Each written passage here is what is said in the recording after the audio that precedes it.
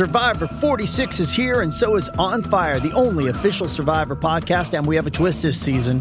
The winner of Survivor 45, Dee Valladares, will be joining us every week. We're going behind the scenes of the biggest moments, the how and the why things happen, and the strategy and analysis you can only get from someone like me, a Survivor winner. Listen to On Fire, the official Survivor podcast, wherever you get your podcast. Salutations, everybody. It is Manny here today with episode 254 of the Ham Radio Podcast, and I'm joined with my PS4 confidant Social Links. Would you all kindly introduce yourselves? Hey, I'm Kopi. How's it going? Hey, I'm Never. How's it going? Hey, I'm Rob. How's it going? All right, there we go. That was a good intro, boys. That was a good intro. Okay, so as you could probably tell by the title of this podcast, this is a Persona 5 Royal discussion. We're going to go into spoilers later on in the show, but don't worry if you're new here or maybe you haven't played Royal and you want to know if you should play Royal. We're going to answer those questions first. So it's going to be non-spoiler first, and then we'll make it very clear down the line when we will be diving into spoilers, so you don't have to worry. Before we do get into that, just a quick heads up that we're available on Patreon, patreon.com/Mr. Matty Plays. $1 single can get you early access to this show, just like Kopi, right, Kopi? Yeah, absolutely. Actually, $3. Yeah, three. Wow. Let's go. Right. Gotta flex a little bit. There we go. Yeah, so you could be great like Kopi. You could support the show. In all actuality, it does help out a ton, and we've been growing in patrons, so I do appreciate your support. But anyway, we have a lot of questions that we've sourced from the Patreon Discord, which you can access at $3, as well as my Twitter account, because we weren't getting as many questions, understandably so, for the gargantuan experience known as Persona 5 Royal. So we're just going to go right into this immediately. All of us here have played Persona 5 Royal to its completion, some of us multiple times. Ever. Never. How many times? What's your play clock looking like? I said play clock. Oh boy. Oh dear. 286 hours? All right. So we got an expert. That's what it says to me. Absolutely. Even though I'll roast you off the mic, but Yeah, in all well, actuality, Well, at least I'm not like some people. cool dude. All right. Love you, cool dude. Okay. So we're gonna dive into the Patreon questions first. Flip back and forth between Twitter and that. We're going to begin with GW, a patron, who asks a good question for a lot of my audience who's based in Bethesda games, primarily Fallout and Elder Scrolls. How would you sell Persona 5 to a Fallout/Elder Scrolls fans? Boys, whoever would like to go first. I can go. Well, All right. I'm going to do that Go thing. for it. We can start out with what it isn't, because I used to be a anti-weeb, as I call it. And I didn't like games like Persona 5 or like art styles like it, like anime and whatnot. And I'm not saying every Fallout and Elder Scrolls fan are like that, but in case you are, or you're just a gamer that isn't into like anime stuff, like it's good to point out that this game is not hentai. It's not like weird. It's not like super weeby. I don't know if you guys agree with that. Yeah. Yeah. That's And I know there's like a stigma or like a stereotype, like it's a dating sim. It really isn't. It's very light on the dating sim elements. It's almost non-existent. And it's usually at the end of the game. And if you're concerned with any of that stuff, like that's associated with weebiness, Persona 5 is probably like the least of anime games. Yeah, I would agree with that. Yeah. I think part of why it's attractive for people who are maybe not into JRPGs is because it's not so aggressive. It still has its little like cheeky one-liners and like, you know, hair dangling in front of your face and a little edginess, but it wouldn't be a JRPG if it weren't like that. So that's a good way to start it out, is what it's not. If you were a fan of Fallout and Elder Scrolls games, though, I'd imagine you look for more openness, like open world activities. You definitely like a mixture of like fantasy, but yet a sense of realism. And I can say out of all those traits that Persona probably grounds itself mostly in that mixture of fantasy and realism. It's because you're living this double life, right, in Persona, where you're going to school every day, you're like answering questions in class, you can work a day job or hang out with your friends, and there's just tons of stuff you can do in your normal life that'll benefit the gameplay loop in your other life, so to speak. A little Hannah Montana going on, where you can become this persona wielding badass with like a crazy costume on and stuff, and you're stealing people's hearts. So I would say if you're a Fallout and Elder Scrolls fans, the way that you get sold on Persona 5 is it's actually something completely different from what you'd be normally playing. And while a lot of people are hesitant to that type of change, I think Never started off great by stating what Persona 5 isn't. And I think a lot of those are barriers of entry for people, which, you know, I understand, because out of all games to break down my little weeby barrier, technically it had been broken by Kingdom Hearts 2, but it was consciously broken with Final Fantasy 13. That was the game that I was like, this is cool. I really like that series a lot. I have not played Lightning Returns, I'll be honest, but I really liked what I played in that series, and that's what started to get me into respecting JRPGs a little bit more. God save me for saying that publicly. But, you know, I think that's what you should try to embrace most as a Fallout and Elder Scrolls fan. Would you boys agree with that, or is there more to add on? Yeah, I was just going to say, if you're going in, if it depends on what you value in your games, or I guess your RPGs, because Persona is like a half open world game. It's not really open world. You can't do whatever you want. In fact, a big complaint that I noticed with a lot of people is how the game kind of puts you on a rail, and while it gives you decisions as to what to do, like during the day, or what you have a lot of options as to what you can do, but you still have like you can't go anywhere all the time, and there's a lot of times where you just have to listen and do the story. Because the game is all story. It's a 100-hour story, right? So if something you value from like Fallout or Skyrim or Elder Scrolls games in general is being able to just walk in a direction and figure out what's going on over there, that's not something you'll find in Persona. Right. But the options are a good point. That you'll start each day with, you just kind of like, it's a snowball effect, really. Yeah. It starts piling on more and more and more. And eventually by like June, you'll finish a day of school and you'll look at your phone and your map and think, oh my God, there's just so much I could do here. Mm-hmm. And you have like extra things that don't pass time, like going to get a smoothie or going and selling old treasure at EY's or picking up a DVD to make sure you have that for nighttime. And that kind of combines with what we put in quotes as the Morgana nerf, end quote. I'm sure even people who aren't fans of Persona 5 have heard of Morgana and how he would always tell you to go to sleep. And a lot of fans, myself included, got annoyed at the original P5 because of that. He's been nerfed in this game, so you're able to engage in a lot more of like the, we'll call them extracurricular activities in the game. You combine that with Kawakami's social or confidant perk, where she can give you massages and you can go out after even you finish Palaces or Mementos, and there's a lot of freedom in a very unique way. So you're not going to get, like Kopi said, that freedom from a Fallout and Elder Scrolls game that you're used to. You're going to get your freedom in a different way of a lot of choices, and some of them being in the story where you'll get multiple endings, even though I should make it clear the obvious choice to continue the game or to get to the good ending, I put in quotes, it's very clear. Still, there are multiple endings. There's choices in your moment-to-moment within the palace, like catching Persona, interrogating them and whatnot, to just your daily life. So I think that's where Fallout fans and Elder Scrolls fans can slot in. If you want to embrace something different, definitely bang for your buck, of course. We'll get into that a little bit down the line. Mm-hmm. But that degree of choice that's there. A lot of Fallout fans I've especially heard have said, I wish games took choice seriously outside of CD Projekt Red. And like, we're looking at probably the best RPG to do that in a long, long time, which is also rare for a Japanese role-playing game. So that's a good question to start us off, and we'll shift this into a Twitter question from Sherry. They write in and say, is Persona 5 Royal worth getting for someone who only plays Persona games for the story and characters only and dislikes the turn-based combat? I love Persona 5, but I don't know whether the new story elements in Royal are worth replaying the whole game for.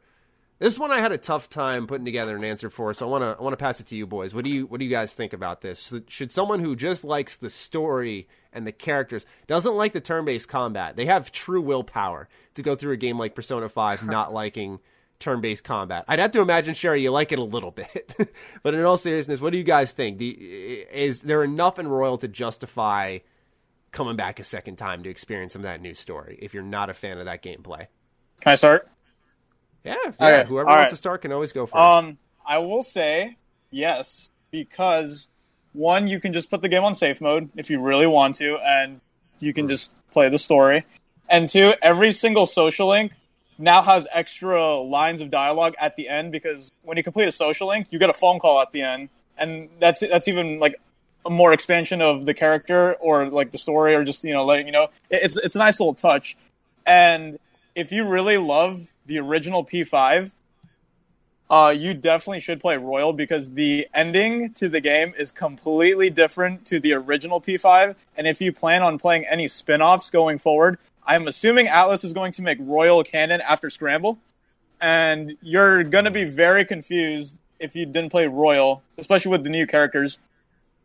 Yeah. Okay. Yeah. I struggle to say if you don't like that gameplay, but you just like the story, that you don't, or that you do go and buy it, just because, for me at least, I loved Royal, but part of my love for Royal stemmed from how much of Persona 5 I realized I didn't remember. I remembered like the memorable moments, so to speak. Those were stuck in my head, like the major pivotal plot points and a lot of things in between. But there were little things that I remember grew my love for the game that I didn't recall. I don't know if re-experiencing those alongside some of the quality of life changes would be enough for me to say to go buy the game, since I feel the major new content isn't until the third semester, which we'll talk about during our spoiler discussion. I will say, Sherry, that the third semester is probably the best chunk of Persona I've really ever experienced, and I'm like a huge fan of Persona 4 Golden. It really is like special just as a game. It changes drastically the whole plot and everything it's about, and adds some real valuable themes in, where as a story, I'd say it's worth experiencing. But if you don't like that gameplay, you could fuse really strong personas, get Ryuji's 7th rank, and put it, as Never said, on the safety difficulty and literally sprint through every palace. At that point, just though, plow everything. Exactly, yeah. At that point, is it much of a game, though? And you said you're just there for the story and characters. Are you okay with that? If so, yeah, go for it. You'll still get a lot of bang for your buck. And like I said, man, the third semester is mind-bogglingly special. It's extremely good. Where if you were interested in that gameplay loop, I'd say no question. But it's about how much can you tolerate? Because if you are proficient at making those personas and everything, then you could blitz through the game in a much quicker manner. But it took me like 140 hours, I think my clock was. So it depends on time and all that stuff, Sherry. But hopefully, I have one thing to add too. By all means, suggestion. You guys can keep going. I don't know if I want to advocate this personally, but you could also buy the Persona DLC, because I think it's $10, and there's this Persona called Izanagi no Okami, and I am not joking to you. It does like 3,000 damage. You can get it for 0 yen at the start of the game, and it comes with this perk called Victory Cry, where after every battle, your HP and SP is fully restored. So you can do all the Joker can just one-shot everything, but you do have to pay like $10. And yeah, that's up to you to decide if you want to spend that. But that's just a suggestion if you want to like easily run through the game, or you could just put it on safe mode. Yeah, I was just gonna say, I'm sure safe mode would be enough, because I didn't play the original Persona 5, and I went into Royal, and I did have a lot of guidance from Never and Rob, but besides that, I played on the normal difficulty, and it wasn't very hard. And the turn-based combat, whether or not you like it, there's enough caveats to get through it, and just play through the story if that's what you want. Right. Yeah. I guess another quick thing I could add too is just, if you're a fan of the story, I mean, they did change some dialogue around. They made it a little make sense a bit. They definitely fixed some localization efforts. I mean, if you're into the story and all that, so it makes sense a little bit more in some parts. That's a good point. Yeah, I forgot about the localization getting adjusted pretty well. That's definitely big for a lot of people. If you pay close attention to the writing, sometimes you'll notice in like the base 5, it can sound a little funky. A lot of that's been removed, which is always good. I have one more thing to add. I don't know if if the person asking the question likes this character. I'm not going to say the name. I'm just going to say one thing: Pancakes. If you like Pancakes, it is also probably worth your time, because Pancakes, their whole story has been expanded, and I've seen people online saying they hated Pancakes in the original, and now it's like a top 3 character for them in Royal. So if you're very invested in that character, that's another really good reason to try out Royal. Yeah, and we'll get into some of the new characters in our spoiler section because we want to fully dissect them, but there are new ones on top of older ones that have been expanded or reworked. This is a good question that actually I don't think I could answer, but I know Rob and Never definitely could. Jason Anthony asked us on Twitter, is it easier to 100% Royal in one playthrough compared to the original? Oh, definitely. Absolutely.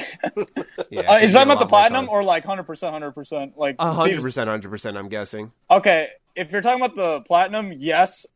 The Platinum's at like 13%, I think. It's actually insane. So easy.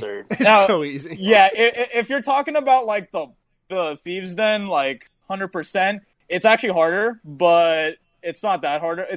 There's no pressure. And there's a really cool thing you can get.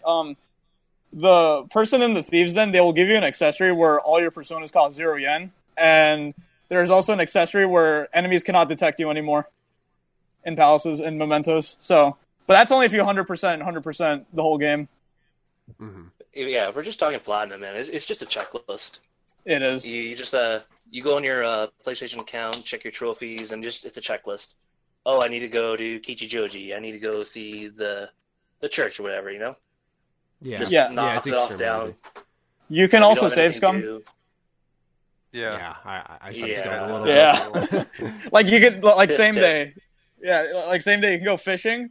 You get the trophy, reload your save, go to the batting cages, get the trophy, reload your save, go to the temple, get the trophy, reload your save. It's funny you bring that up, right? Because that would have been like 3 separate days, right? Yeah. And when I was finishing the game, I had Oya's social link left, who I saved for dead last for reasons that are obviously known. And you still want to finish it anyway before the 3rd semester kicked in. And if I didn't do that exploit to just save scum those trophies, I would have been short. I'm sorry, I would have gone overtime. I wouldn't have finished hers, but I finished her social link on the final day, which is just it's just wild how that worked out. That reminded me.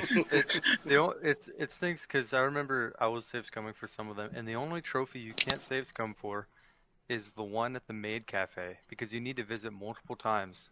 And it's over like weeks too, because if you visit on Saturdays or Sundays, I think you get 5 tickets. And you need to get 20 tickets to get the special meal for the trophy. And that was like the only one that you couldn't save scum. And I was upset. Am I the only one here that didn't save scum? You might have been. I think I did it for the fishing, and I think that's it. Yeah, I think I did it for the fishing. That was it.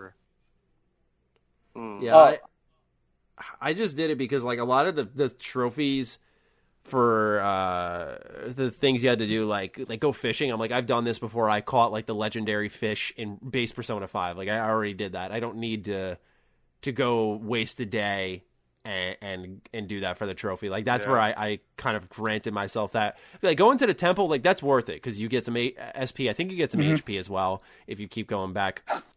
And so like that benefits Joker as a character. So I guess you wouldn't mind keeping that stuff, so to say.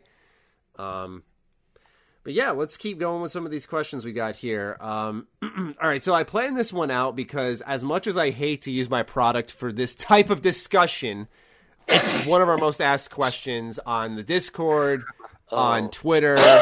Everyone's like, let's do this. Who's the best girl? And allow me to explain my stance, right? Because for me, I look at best girls like who's interesting as a character. Like I don't say this in a snobby piece of shit way. I don't look at it like, who am I going to date? Like, who am I interested in? Like, I don't get into it that way. You guys, if you've listened to the podcast a lot, know that me and Carrick are not a fan of like romance in games. I like relationships in games, but I'm not a fan of like full on romance, and I can't put myself in the shoes quite like it seems a lot of people can. So what I've decided to do, I've made this executive decision to make it a lot, just to allow you to fantasize as a viewer, right? Is all I'm going to say is everyone has to blurt out at the same time, right? I'm going to count down. Everyone blurts out at the same time their best girl. We move on. All right. Okay. We don't need a waifu war like a couple nights No ago. waifu wars. No, we're just You we're barely survived the last putting one. the what does they say? You're putting your sword in the ground or whatever. Like Yeah. we're just I think- die on this hill. yeah, we're just saying it and we're moving on. Are we counting down? To the next question. Yeah, of course. All right, let me just get our next question prepped in the meantime. Okay, All right. are we ready? All right. 3, 2, 1. Kasumi. Makoto. Kasumi. Kasumi.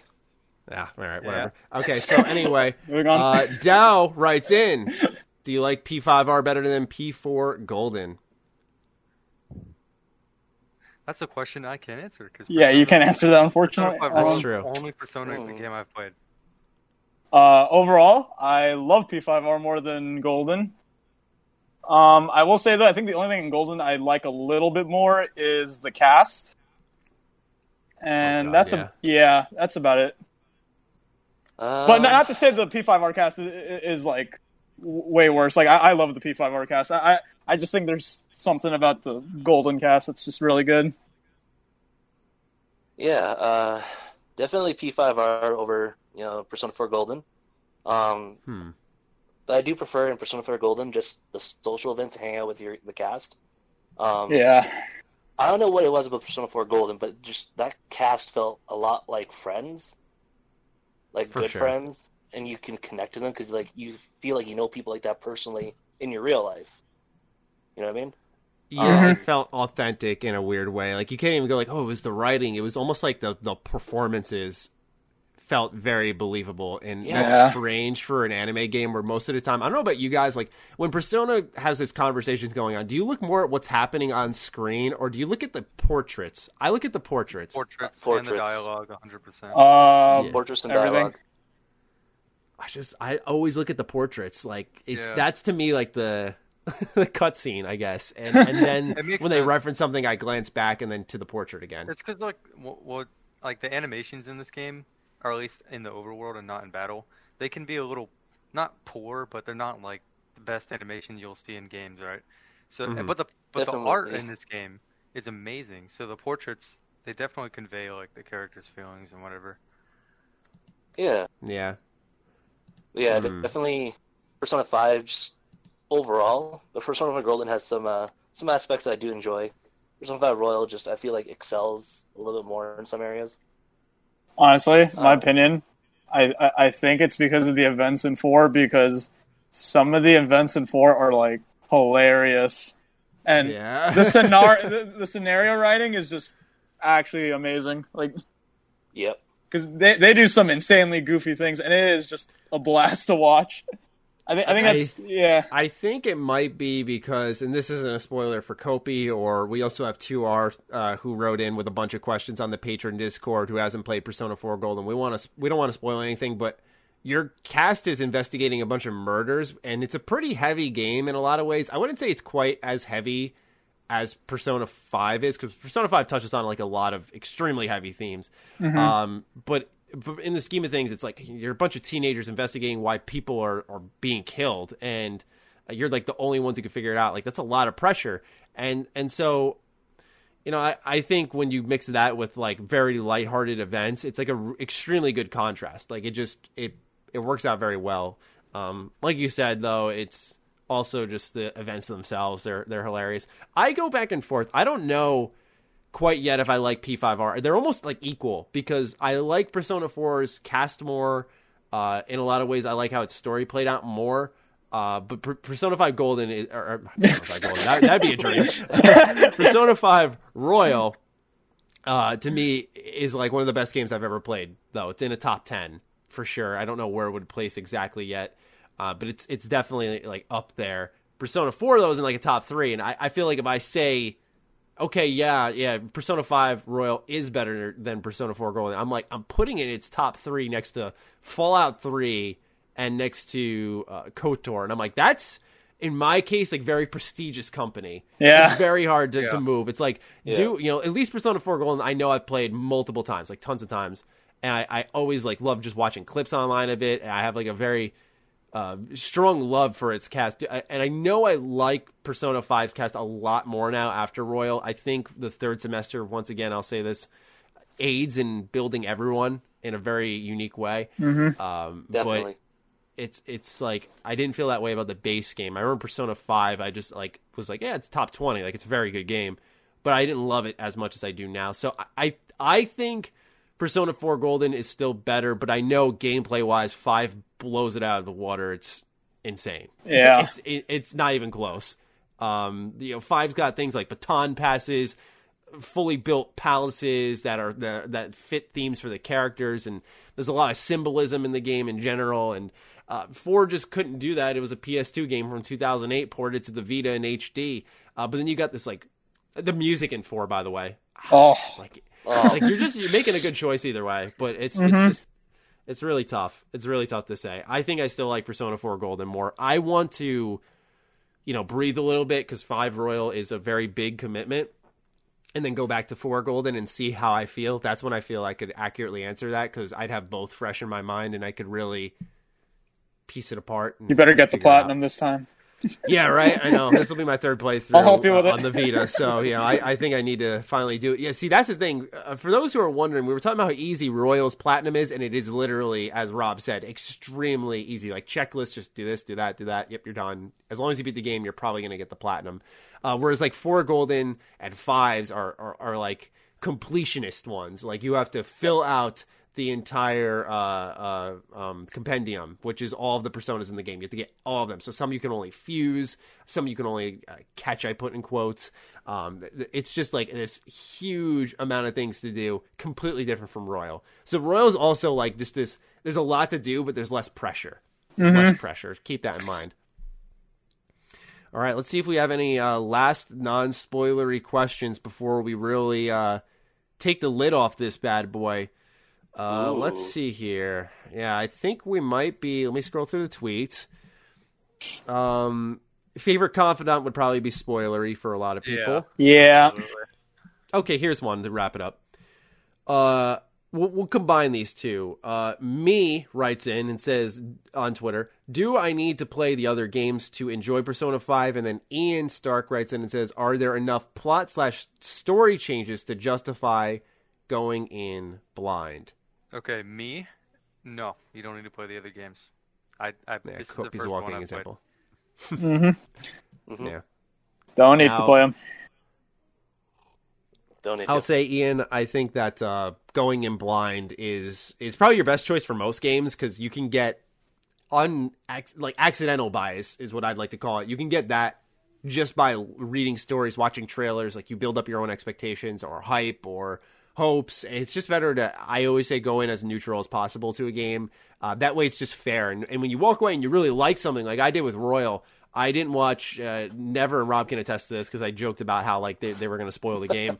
But I was like, I didn't watch any trailers for Royal. I didn't know. I just knew Kasumi was in the game. I knew there was a new counselor. I didn't know many of the quality of life changes outside of what I covered in my video. Like, I knew there were 20 new songs or 30 new songs, something like that.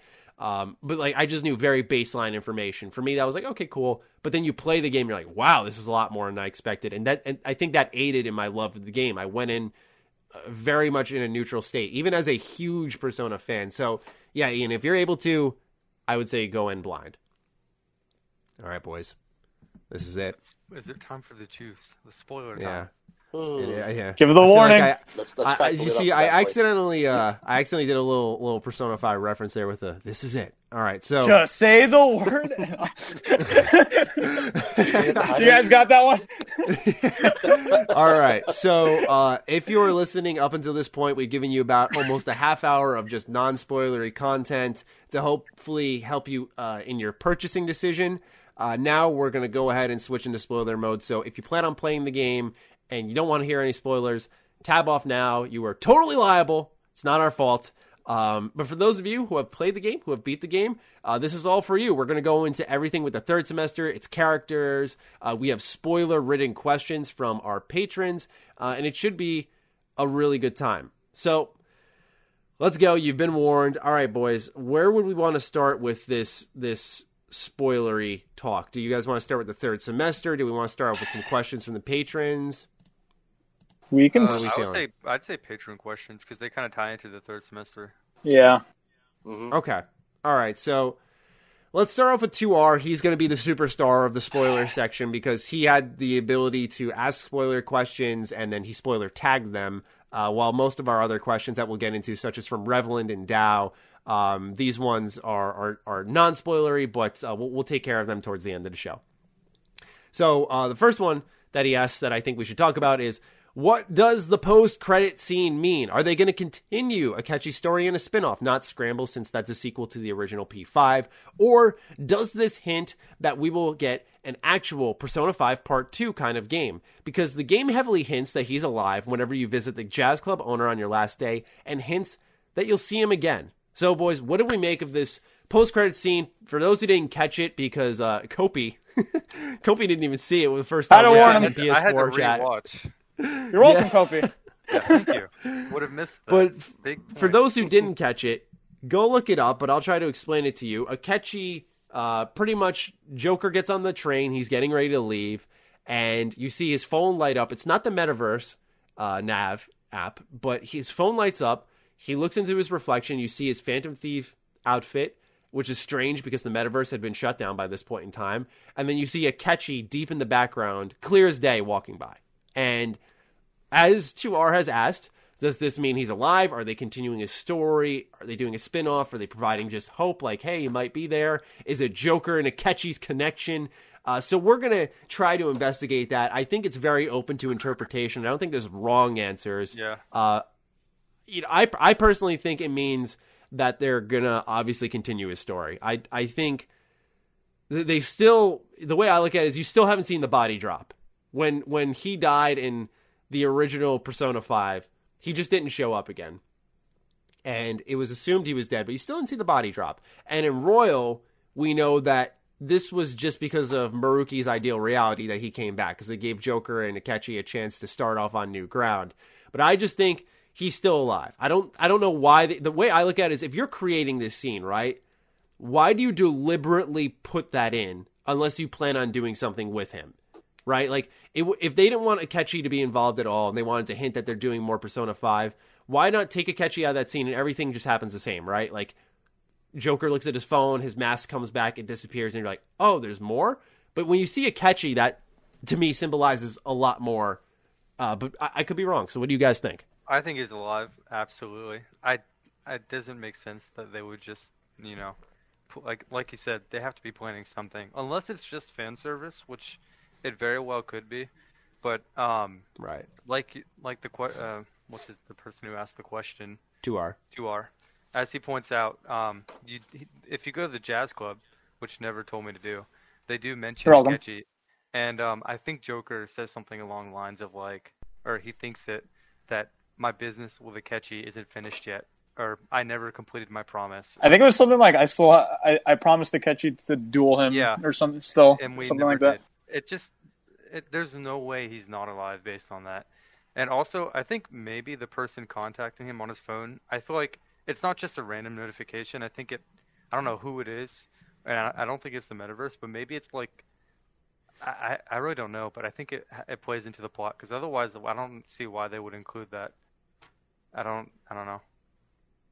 Yeah, I just think of it like, it's going to be a branding issue if they do another Persona 5 story. Yeah. And it's not a spin-off. Think about it, because you have Persona 5, you have Royal, and then let's say they do Persona 5 The Crown. Okay? And it's like mangas or... No, that's a good idea, though. There is a manga, but it's on the original story. Yeah. Okay. Yeah.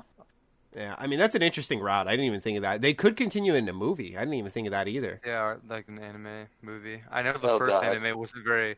well received, so maybe they want to redeem themselves. Yeah, it was not. It was awful.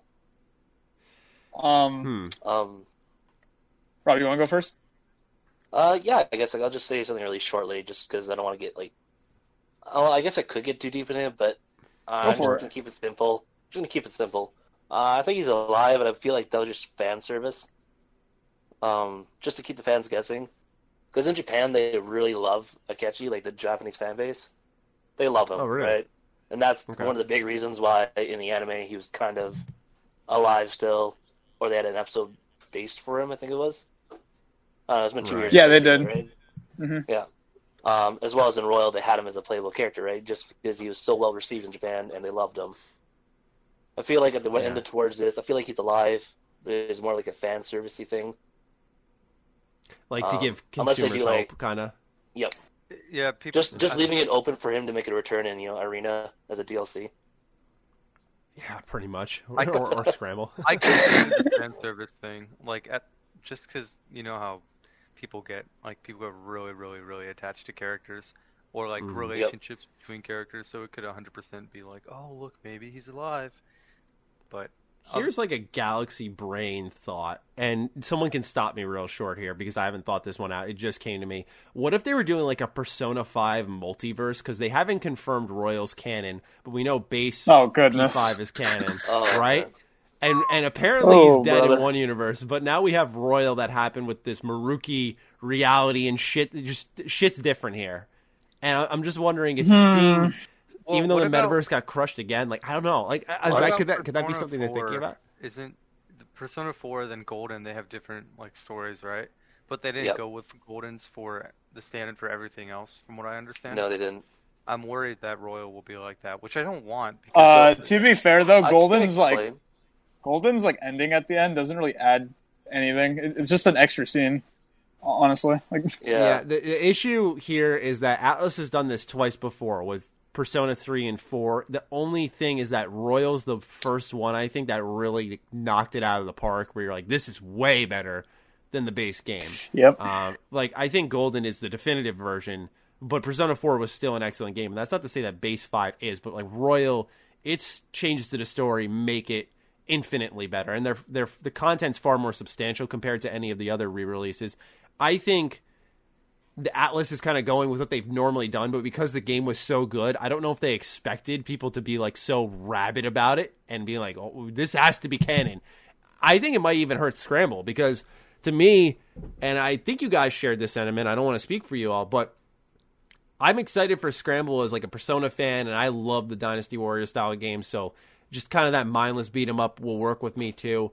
But I became a little less excited when I found out that Scramble doesn't have anything to do with Royal, and if it does, it's probably going to be in DLC with characters like Kasumi's not going to be there. Yeah. And you could explain some of that away. Like you say, Kasumi's at camp, Akechi's dead, but just everyone knows deep down that Scramble would be a lot better if it had to follow up Royal. I think there would be a lot more hype, a lot more interest than there currently is. Because then you're just like, oh, I just played a 140-hour game, 130, 150, whatever hour game, and it had nothing to do with this sequel. Like that, it's just very confusing in my eyes. That's why I'm like, multiverse? And like, if you're someone like me who played Royal first and didn't play any 5, it's just kind of a punch in the face. Because like my favorite characters are the ones that they included in Royal, or at least the ones that do survive until the end. So it just kind of sucks that Scrambled in the sequel or whatever isn't going to have these characters, and I hope they do like a DLC or something. That would be a nice way to include them, but I don't know what they're going to do because I don't really know the Persona. I don't know the games as well as you guys do. We read on the consumer surveys for Atlus, they mentioned a Persona shooter. Akechi's perfect for that. Oh, man. Yeah, absolutely. Yeah, just him a prequel where he goes into people's palaces and mementos and assassinates them. Yeah, dude. Oh, not even kidding. That's actually like, I always wondered why with Persona 5 Royal, like the first thought that was put in my head when I saw Kasumi, I think most people were like, oh, this is a FemC. Kind of like Persona 5 or 3 Portable. They're like, oh, they're adding a female playable character. When it's not, and that's fine because it turned out great. I started thinking about, like, during the game, imagine if when Joker got shot in the head, you actually took control of Akechi for a little bit of time. I don't know what that would have done, but just it got me just thinking in general about taking control of all these characters in the story.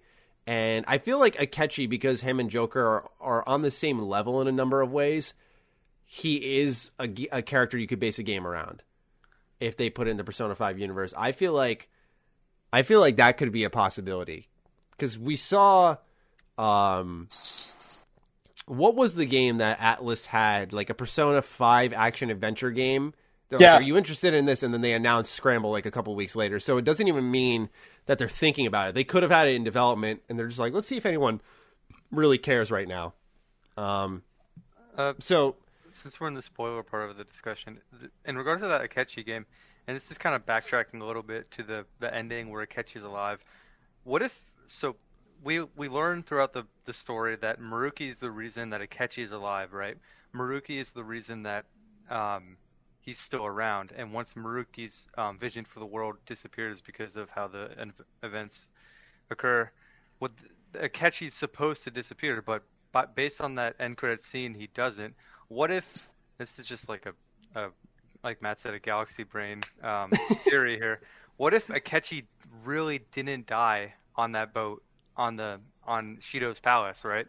And maybe this DLC takes place in the period of him surviving and where he's been and everything he's been doing up until the ending of P5R, and maybe leading into whatever is next. Yeah, I think that would see that. Yeah, if they did that and then like an epilogue that carried into, well, actually I don't know, because the events of like carrying into P5R, that's you're following Joker's story at that point, because Akechi's not up to anything at that point.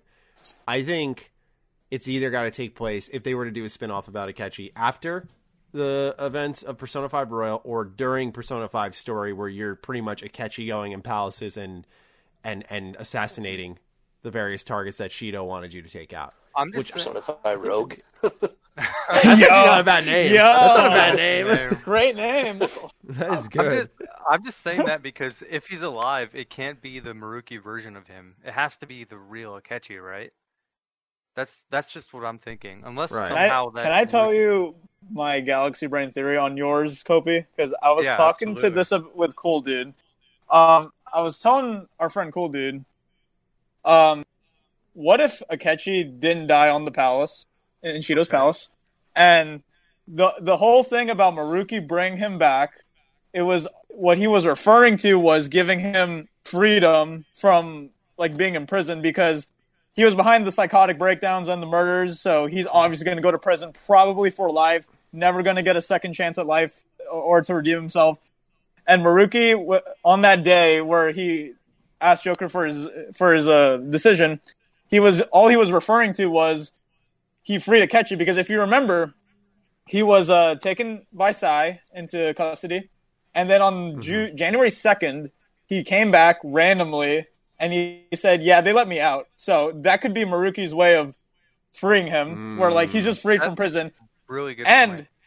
If you see the end credits, because I don't think Matt pointed out this detail, you do see Akechi walking, but he is walking with two detectives, police officers. So he's back in the reality where he is going to be taken into custody again. Yeah. Now, however, I was about to say that about the. Oh, there goes Rob. I was about to say that about the. About the people he's walking with. It's not just him there, right? So maybe I like that theory. I like that more than mine. I'd go with that, honestly. I will say that. I will say this. Even though I said that, I think I would prefer him dead, and I do think he's actually dead, because if you notice on the final day, the three confidants you cannot say goodbye to is Sumire, Maruki, and Akechi. And if you notice at the end credit scene, it was basically Joker's farewell goodbye to all three of them. First Maruki, then Sumire, and then since Akechi's not there, I think that whole vision of him through the window, I think that was just Joker reminiscing on the days that he spent with Akechi. So I have something to say about Sumire and saying goodbye to her, but it ties into 2R's one of the fifth question. Yeah, so I'll leave it for there, but it involves. I have something to say about that too. Yeah.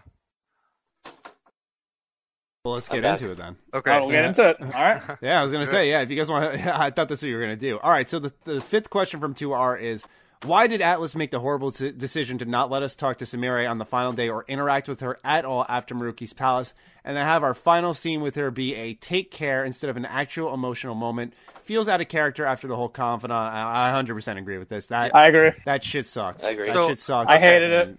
Galaxy Brain. Here we go. So the text message you receive is from her. I was just thinking that too. And the picture is red on her on the logo. It's red. And her her contact image in your phone is red. That's all I'm thinking. And this ties into your theory, Never, or what you were discussing. I remember we talked about it in party chat. I'll let you talk about it, but it's where she knows you're being followed or tailed or whatever. Yes, I was just going to point that out. So while I was doing research for a project, I went on the Megami Tensei wiki. By the way, any viewers, if you're interested in Persona lore and want to know more, just go to the Megami Tensei wiki. However, be aware because they spoil everything. And I went to the Royal section of the game, and it says in there that the reason why she is actually saying take care, and it really sucked. And I'm not saying that this makes that scene any better, because I still fucking hate it, even though I understand why it happened. This also ties into a Reddit post I saw, because apparently Atlas didn't localize it. They localized it okay, but they didn't get the actual meaning from the Japanese version of Royal's ending. And basically what was happening was, you know the guys that are tailing the van with the Phantom Thieves in it, right? They're working for Shido, okay? And I was talking to Cool Dude about this in our DMs, but Shido, if you remember in his boss fight, he says I think when he's transitioning to the final phase, he says, "I'm going to use the power of the utmost elite." I think he's implying that the elite isn't led by him. The elite is just the elite, right? There are more people like Shido out there in the world. And after Shido's change of heart, I am certain that those elite, they are scared shitless of the Phantom Thieves still, and they're trying to make sure to save their asses by keeping tabs on them. And at the very end, when Sumire is saying goodbye to you, they actually, someone translated it, but basically what they were trying to do was she's trying to act like she doesn't know you because she knows Joker is being tailed, and it shows because those two guys were chasing the blue van, and they're also chasing him to the train station. So she tries to make it quick and just say take care, while also trying to act like, because the thing is, Joker doesn't want to endanger her because she's not actually a Phantom Thief, and she doesn't want to be involved in any of this because there's no point in involving her. It's just another person to be targeted, right? Okay. So it makes sense, but I still hate it. Well, the thing I look at is why when all they had to do is include Kasumi or Sumire just glancing and going oh, and seeing cops and then saying take care. Yeah, and walking I know by. exactly. Then you're just oh. So I just want to say something, and this is completely unrelated, but maybe Akechi, if he's in custody, maybe they're using him to help find the other Phantom Thieves. Oh god! Since they know he's tied into it, I know this Persona back 500. into but whoa, yeah. All right. Because wait, wasn't in the post-credit scene, wasn't Akechi walking alongside cops as well? Yes, he was. Yeah. We talked about there that you yeah. Oh. I will also say this. Okay, Atlas. All you had to do was, before you walk into LeBlanc on 319, and after saying goodbye, you could have just given us a phone call from her saying, "Hey, Senpai, I heard you're leaving tomorrow. I have a nice 1-minute conversation," and that would have been good enough. Yeah. Yeah, I can tell this really hurts Never deep down to his core. Yeah. It hurts me. It's just why? Yeah. A lot of people really like her, though, so I'm sure you're not alone on that. Mm-hmm. I like Kasumi a lot. I'm not over the moon. I think a lot of people are. Because I look at Maruki, and I think Maruki is the shit. I think he is easily the best addition to that game. Of course. Yeah. Let's finish up 2R's questions, though, before we get into more of that. Who does Jose work for, and when do you think we'll see him again? I haven't done the New Game Plus content, so I can't answer. Neither have Me and Rob got this. Yeah. You guys. Okay. Here. Rob, want me to lead, and then you can explain your thing that we talked about? Yeah, go with yours so I can get my thoughts together. Well, hold on, guys, wait. Just, I don't know if, just real quick, I don't know if Matt cares, but you could explain what happens in New Game Plus also. Yeah, let's go for it. Yeah, that's exactly what I'm gonna do. So in New Game Plus for you can the stamps and mementos. If you collect enough stamps and bring it to at the very final floor mementos in the new area, the little like laboratory thingy, he'll be there waiting for you if you have enough stamps, and you can basically fight him. Okay, and long story short, what's happening in the fight is he's basically saying, I don't understand humans, and because he's trying to drink the flowers to like understand humans better, and once you get all those stamps, he's like, I really don't understand them, and he says he wants to vent his frustrations, and he says the best way to vent is to fight. So you fight him, and it's actually pretty funny. He has an attack where the whole fight he's in his fucking car, like the little like toy car thingy, and want to see that. He has a move where he literally like runs over all of you with the car, and he's basically throwing balls at you. And so it's basically elemental balls. So there's fireball, snowball, curse ball, nuke ball, etc. And he has this special move where he basically jumps out of the car. And he basically uses an almighty attack where he's using those stamps and they're just raining down on you as an attack, which is pretty cool. But when he beat him, he says, thank you guys for helping me. I literally don't understand them any better now. And he says it's fine. And he mentions that there's a certain someone that he's trying to do this research for. And he also tells the gang that just be aware that there are a lot of people watching humanity. And when Joker asks him, who are you talking about? He says, oh, you'll know down the line or soon enough, something like that. So was that a reference to Maruki, or is that that's no? 'Cause if that's not, then that's that and Akechi. It's like they're sowing the seeds for literally another Persona 5 story, which is kind of weird. Or Royal story, mind you. First, Rob, do you want to say your thing before we jump to that conclusion? I guess I'll just go back and say like who keep it spoiler free for 3 and 4 if you can. Ooh, that's gonna be difficult. You can mention her name. I don't. You can mind. mention her name. I don't know if people watch. I think Jose works for Elizabeth. Okay. Well, either Elizabeth or Philemon himself. And Philemon is the good god, right? Philemon is Igor's boss. Yeah. But the good Igor, not the imposter one. Yeah. Okay. The good Igor. Think of Yaldabaoth, but nice. Okay. Yeah. I think honestly, Jose is an attendant in training, or like a young attendant. That's a good. I like that. He's got the eyes, right? Yeah. He's got the white hair. I was telling Rob this. The fight with Jose, it's not as hard as the twins fight, or God forbid the Lavenza fight, and the Margaret fight or the Elizabeth fight. Like, you can tell that he's still really powerful, but he's not as powerful as a Velvet Room attendant, and that does match up with like Rob's saying that he's probably a Velvet Room attendant in training. Because also, by the way, Elizabeth is the Persona 3 attendant. If anyone was confused, she looks like a spitting image of Elizabeth's little brother. Interesting. And I guess what also like kind of solidifies it. He's wearing an egg on himself, man. He's a hatchling. Let's be real. So okay, yeah, that's true. I want to say something. Maybe, and this could be completely wrong, but maybe they're leading not into another Persona 5 sequel, but maybe then Persona 6. Right? Yeah, I was thinking that too. 6 is room attendant, you mean? Mm-hmm. Yeah, exactly, Matt. Mm-hmm. Yeah, that would be interesting if they did that, because what would happen is when they announce 6, 5 becomes more interesting.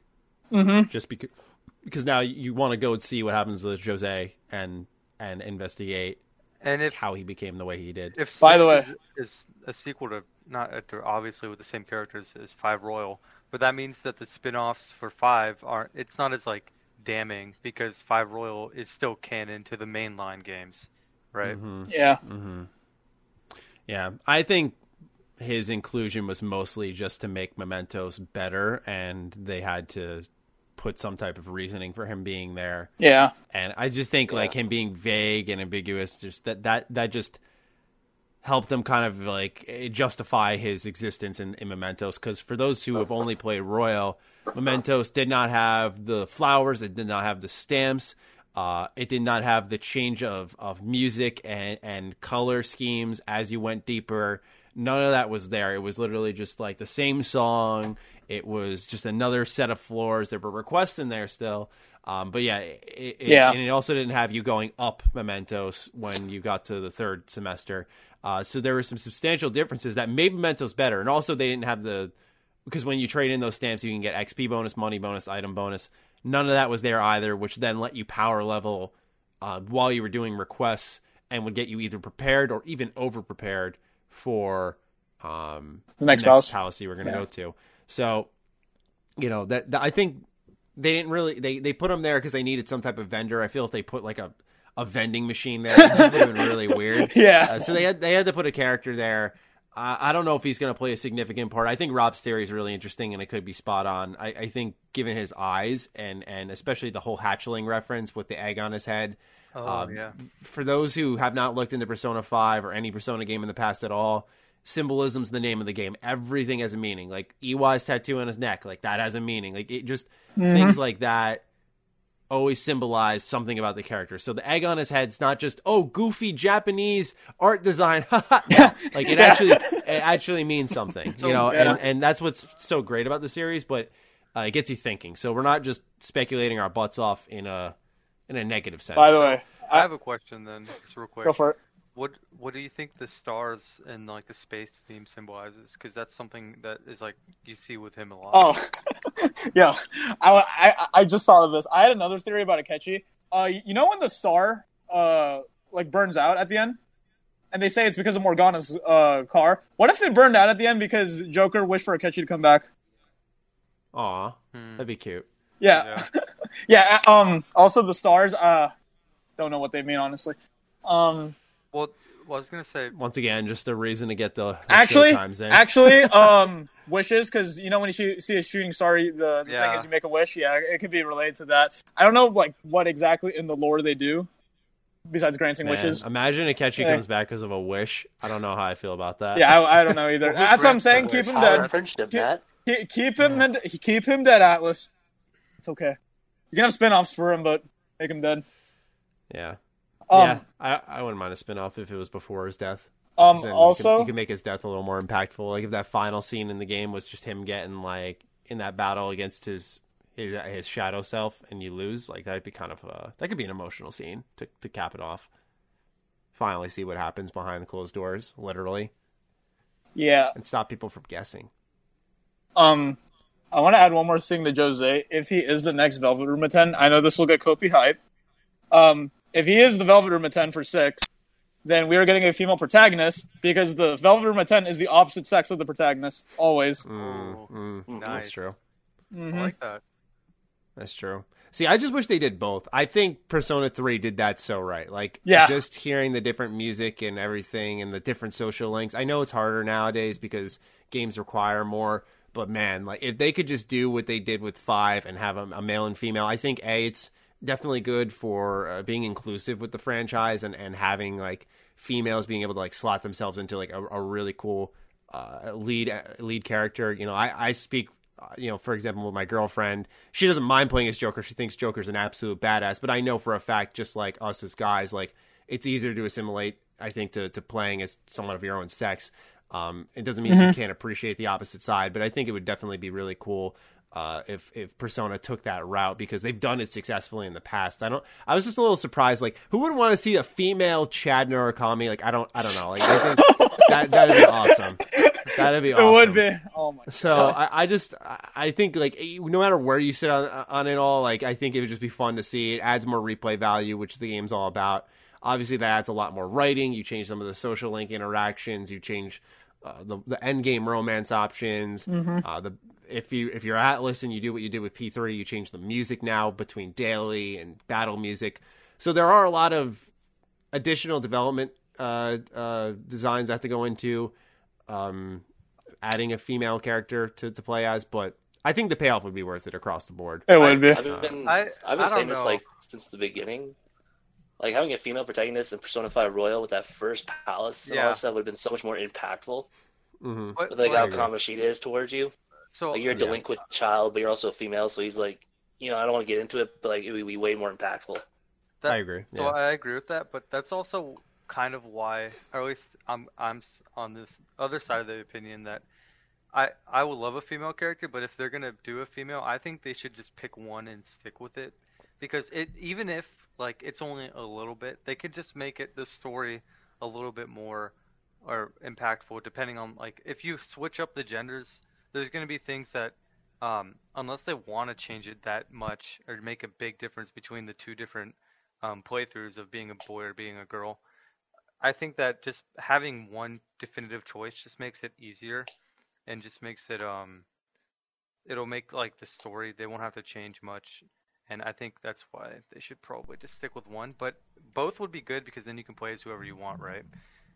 So who knows? Yeah, I wouldn't mind if they did just like a full-on female lead. I think that'd be really interesting to see. No, I would love that. And I think it'd be really cool. I think that'd be cool too, because like it would be inclusive, obviously, but if you just have only a female versus a game like right after a game that only had a male, I don't know. I think it would be kind of not disingenuous, but kind of weird to also have like the male choice when you just had a game that you could only be a male. That's true. That's a good point. Yeah. I'd also like to see how they handle it. It's a whole different world, so it's like, why not give that a shot and see how you can build a world around that type of character. I think that'd be interesting. I just want to see just go full force with a female and just see what they do with it. I don't know. I think it would be better than seeing an option of two. Yeah, I could get behind that. Yeah, I want them to do some type of femc, because I like what they did with Persona 3, and whether you give two options or if that's not feasible, going in with a female lead, like I just think it would be cool to see, because I know I trust they'd handle it well. I think they can handle it really well, because I think they could also make a badass female protagonist, because don't forget Persona 2, it's split into two games, Innocent Sin and Eternal Punishment, and one of them you do play as a female protagonist, Maya, and really? I've heard really good stuff about her. Like she's one of the Maya. Yeah, she's one of the best characters in the series for a lot of people, so I can't trust Atlus to make a really good female character. Yeah, no, they're excellent. I mean, think of other great female leads. You got Nier, you've got Tales of Berseria. Love Velvet. They're not a lead, but you got like Catherine Fullbody from Atlus, which handles like a diverse amount of females really well. So yeah, and that game I fucking love. So I would love to see them give it a shot. I think it'd be great. All right, let's see here. Let's go on to Revlin's question, because to answer this, Revlin, we had to spoil some things. Even though P5R is a phenomenal game, what are some flaws, since no game is perfect? I have one. We got into this a little bit, but. Yeah, let's go ahead and hear it. Go for it, Kopi. So, one thing that kind of bothers me is doing the confidants and the social links. Some of the perks are like just not useful at all. Like Oya giving you security perks for the paladins. She's the only one that I think is useless, honestly. But on the other hand, you have some of these perks that absolutely change like the game in insane ways. And I'm mainly talking about Hifumi and how you can switch party members in and out. And the fact that just you get that through a social link is kind of a complaint, because unless you're trying really hard and you know what you're doing, you're not going to be able to complete every social link. So that one thing makes a huge difference in your game, and the fact that it's not required, but that you have to get it through something that's optional, kind of bothers me a little bit. I've always been convinced that Hifumi was supposed to be a party member. No, she was. She was? She was? Yeah, she was. Yeah. Oh, okay. I didn't know that. I was going to say her design was totally different, and the fact that she's from Kosei and you only have Yusuke who's from there, I'm like, why did they create this whole other school and only Yusuke goes there? Like, there was no plot benefit to that at all. Yeah, they said the story would have dragged on if she was another Phantom Thief member, and then they decided just to make her a confidant. Oh, that's so disappointing. I really think she looks cool. I honestly, she's actually supposed to be Makoto before Makoto. Oh, I was gonna say she could take wow. place in Haru, but yeah, because Haru doesn't have, from what I understand in the original P5, Haru was like didn't have much screen time, and her inclusion was kind of just kind of not pointless, but it was just kind of weird. I would have rather had Hifumi there, and as much as I do love Haru because she's adorable. Yeah, I feel like Haru just by that point in the game, fitting any new Phantom Thieves in is extremely tough. I think the only one who works is Akechi because he's so deeply intertwined with the plot since like June on. Like he's always appearing at like LeBlanc. You have a whole social link with him from that point. That you really do get to spend time with him, so he's not like this abrupt addition. I also like Haru. I appreciate her a lot more in this. This for me would be my second run through of Persona 5 with Royal. You know, I enjoyed her a lot more, but I didn't see anything stand out where I don't want to get too rash, but I don't know how much the game would hurt without her. Obviously, the whole Akumura thing, that's the start of the snowball effect for the Phantom Thieves where it just starts to go downhill for them. And that's where the plot picks up. So you need Haru for that to get them invested and to have like a personal attachment to it. But I feel like after that, I genuinely do struggle to think of moments where Haru sticks out. And that's a Haru moment. You know? I really hope. I kind of wish they took the. This is not a spoiler, by the way. The Naoto approach in P4, because Naoto he's like introduced like early on in the game, and like he's relevant throughout the story. And then by the time you get him as a party member, like exactly, it makes sense. It feels natural, like. Because they try to do it with Royal, because I remember I think when Shiho jumped from the roof, no, actually, was that it? No, it was before Ryuji got his awakening. You could see Haru by the stairs, but I felt like there weren't enough moments like that. Like No, there's definitely not. They don't even do like Makoto, even though Makoto's introduced within like the first 20 hours or so. You don't see before her. that, like she'll tail you around, like she's involved in your stuff. Like that's the thing. Haru doesn't get that. She doesn't get involved. She gets dropped in, and that's like the biggest issue. Like Futaba's like involved with the whole Medjed thing. Like there's always that interaction beforehand, but you don't get that with Haru. So she gets kind of put in there. When I first saw Haru, I thought she just moved to the school. I didn't. That's you barely see her through the story, and then I will say this. I think you guys noticed this, but when a new Phantom Thief comes in, they're introduced at the start of the arc, right? So Yusuke introduced like right after the Kamoshida arc's over, going to Madarame, same with Makoto, right? I mean, it is actually technically the same with Haru, but I think because I actually saw this on Reddit, one of the things that makes her not feel natural is because of that whole stupid fucking Morgana arc. And someone pointed out, if this arc did not exist, they could have actually given Haru more development. And I actually agree with that a ton more. Yeah, because she was like half awakened to her persona, right? Or at least in the metaverse. Yeah. You don't see that happen. Morgana like splits off, right? And you're chasing them around, and he meets Haru. And when Haru comes to your party, she's already half awakened and just kind of there. Yeah. You know? Like you've already investigated the palace a little bit. You've already got like the intro to the palace. And you're in the palace, and she's like arguing with these people in the palace, and you just kind of feel out of place. Yeah. Also, if you think about it, almost every person I've talked to about that arc, the one thing they get annoyed with and they're focusing on is how annoying Morgana is. And because you are focusing on how annoying Morgana is, you are not putting your attention to the new character. See, I didn't see that as annoying because you get to see how the party kind of just treats Morgana like garbage, despite Morgana. It's so obvious from the start. If I was Morgana, I'd fucking leave early. I understand, but at the same time, it's like it did come at the cost of Haru's development.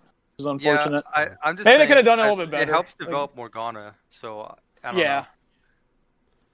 Yeah, it's a trade-off. I think they just decided to take that route because you develop Morgana for sure, and then you maybe develop Haru because of Akumura, and more so because of when Akumura himself dies, and you're like, oh boy, now her dad's gone after the first mission with the Phantom Thieves. Like, it's horrible. I love her social link because it kind of just like deals with the aftermath of all that and how she's this tiny part, but she owns a huge piece of this corporation, and how everybody's just trying to get at her and get at her. She's a young. She's one of my favorite social links, which is why like it annoys me that she didn't get the development I kind of want. It's also, I like her social link because it kind of matches her spirit a little bit. You think like she's trying to, like, people are trying to work her over, and like the person who was communicating with her, I forgot his name. Takakura. Yeah, something like that. He ends up saying like, oh, why didn't you just say that? Like, I fully support you. And like, he's the one who backs her up, and they end up doing like a coffee shop or whatever. Yeah, she was having trust issues with him, which was like part of the social link. Like, she didn't know who to trust. Mm-hmm. Yeah. And I thought that was good. Yeah, they definitely build her out well in the social link. That's just, once again, it boils down to how, and we don't want to assume less of our audience, but just it's a huge game and there's so much to it. How often do people have which is she, Empress? Empress. Yeah. Empress. How often do you have the Empress personas with you? If you don't, how often do you think to take them with you for social links? How many players care enough for that, or do they go hang out with someone else, or just say, oh, I'll definitely finish this? Like, you involve a whole new problem by sending her so late in the game, because I'll say for sure, man, with Persona 5, the base game, I did not finish Haru's social link. So I didn't really care for her that much. Not because I didn't like her, but I just didn't have time to learn her. And then going into Royal, I was determined to make sure I gave her a fair shot. And like, even then I'm like, oh, it's exactly what you expect. Like, what you see is what you get. Like, you can tell by her voice. You're like, Haru's really kind. Yeah. And it builds her in a way where you feel bad that her kindness is being taken advantage of, or people are trying to exploit her. But I feel like it doesn't build any interesting nuances in her character other than like just learning how to trust people again. You're like you guys said, it's kind of fielding the aftermath more so than developing her. Yeah. If that makes any sense. So, speaking of confidants, what were you going to say? I was just going to say, we trailed off a bit from the original question, which is fine. But I know Never wanted to. Oh yeah, shit. Yeah. I'll be our guy here just for a second. I know Never wanted to say something about the original question, which was problems with the game. So, yeah, you wanted to say something, Never. Well, they're not like game changing. That game changing. First one. The no Sumire goodbye thing. Trash. Trash. I understand it. I get it. I get why they did it, but trash. And now this is just a me thing for everyone listening. I think the game should have like another difficulty mode to be like a little bit more challenging for people like me. People who play the game 8 times. Yeah. Yeah. And that's about it. And yeah, that's it. Okay, so that's about all I got. You had one, but it was basically. Wait, Rob, were you going to say something? I was going to say, flaw, definitely. But you can go first. No, well, it might be what you were going to say. It's just that you can't use Sumire and Akechi throughout the game. That was a big thing. Oh, God. Yeah, I tried to go back to that because everybody forgot, but that was it. Yeah. I have one counter argument to this. I will. Okay. You get to use them in the third semester. I know it fucking sucks. However, it also makes the third semester way more special, and it's a great reward. Like, Matt, remember you were like, when you listened to the winter theme, So Happy World, you were like, oh, why couldn't this be in December? But it's like, it's a nice surprise and a nice reward for this 100-hour journey that you get to experience something that someone else can't experience because they didn't play the game or they didn't make the right choices, right? So that's fair. Yeah. I think at least Sumire should have joined in Palace 6. I'm sorry, but when you're sitting down with her in November and she's talking about Palace 7? Should she enjoy? Yeah, was it Palace 7? Sorry. Yeah, she was Palace, right? Yeah, she's sitting down saying like either I can't let you do this alone, or I should help you, or should I join you? And you're like, I can't let you. I'm like, what the fuck? I'm like, what? Who in the fucking right mind thought like this was a good choice? Like, I'm sorry, but what? I think it ties into like the idea that she's like the canon romance, and Joker really cares about her. He just wanted to get hurt. So I already got that without that moment. That was clear as day. I didn't need that shit. But because the way I look at it, and I'm sorry, I'm not going to degrade the game because I do love it, but like you essentially had me pay $60 to use one of the new characters once in a palace for like 3 hours. Come on. Yeah. Like that's ridiculous. You know what they should have done? They should have never had that fucking thing where she asked to join. Just have the, I was worried about you scene, but don't have that part, because what they did, they dangled the carrot in front of you and they're like, nope. No. Yep. They dangled the carrot in front of you, and this is what pisses me off. Back when you go to Maruki's palace, like halfway through the game or whatever, that's when she should have joined. That's when you could have used Actually, I get why she didn't join. It actually makes sense for her character too, and plus she does not agree with the family. Like, I also don't think she's a Phantom Thief even by the end of the game. Like, she's not really a part of the group. But I don't like that because they don't explain why she really disagrees. She just says she doesn't. It doesn't. I mean, they did.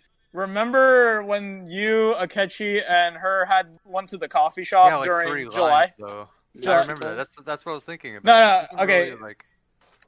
Really, the reason she doesn't agree with the Phantom Thieves, she thinks they're doing good work, but she thinks society, she thinks that in the long term, society can't keep relying on the Phantom Thieves, because eventually society needs to be able to solve problems themselves, which is ironic. Because she was basically doing the opposite like the whole time, and until like her character develops in the third semester when she finally sticks with those beliefs. Yeah, but you have to remember her problem was literally solved by the Phantom Thieves. She's a hypocrite. Yeah, but that's she is. Kasumi talking. Not she is until the end. Well, like because I mean at the end like her and Akechi kind of just join. They join because they all benefit mutually because they're trying to all get out of this reality. So it is good to work. But they were fighting against Maruki with the idea like you can't just like make wishes happen like this. Like society and we decide what we want to do with our lives. Like, and society needs to be able to solve their own problems. Like we can't just hand out like happiness like ignorantly, if that makes sense. And I mean, at the end, they all kind of follow her lead if you think about it. Yeah, but the thing is, that wasn't. I disagree with that because. In the coffee shop, that was Kasumi speaking, not Samir. And Samir was the first person who wanted to accept Maruki's reality. In fact, you have to actually fight her to prevent that from happening. So I think that's just, I don't like that. But it does make sense as to why Samir joins later on and not at the time when you meet her or when she awakens to her persona, because that's not actually her. That's Kasumi. Mm-hmm. So it makes I will say this, though. Like, she's still, like... Even though that was Kasumi talking, like, Sumire still has that belief even when she turns back into herself. Like, I don't know. Based on how she just begged to be Kasumi, and if the Phantom Thieves didn't step in and help her, she would have been Kasumi through Maruki. Yeah, true. Yeah, true. I mean, it's very hypocritical.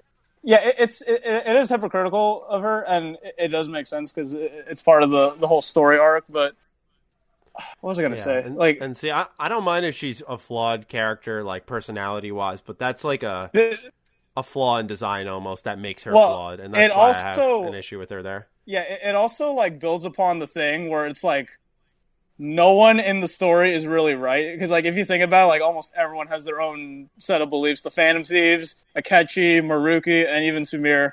They all have different points of view.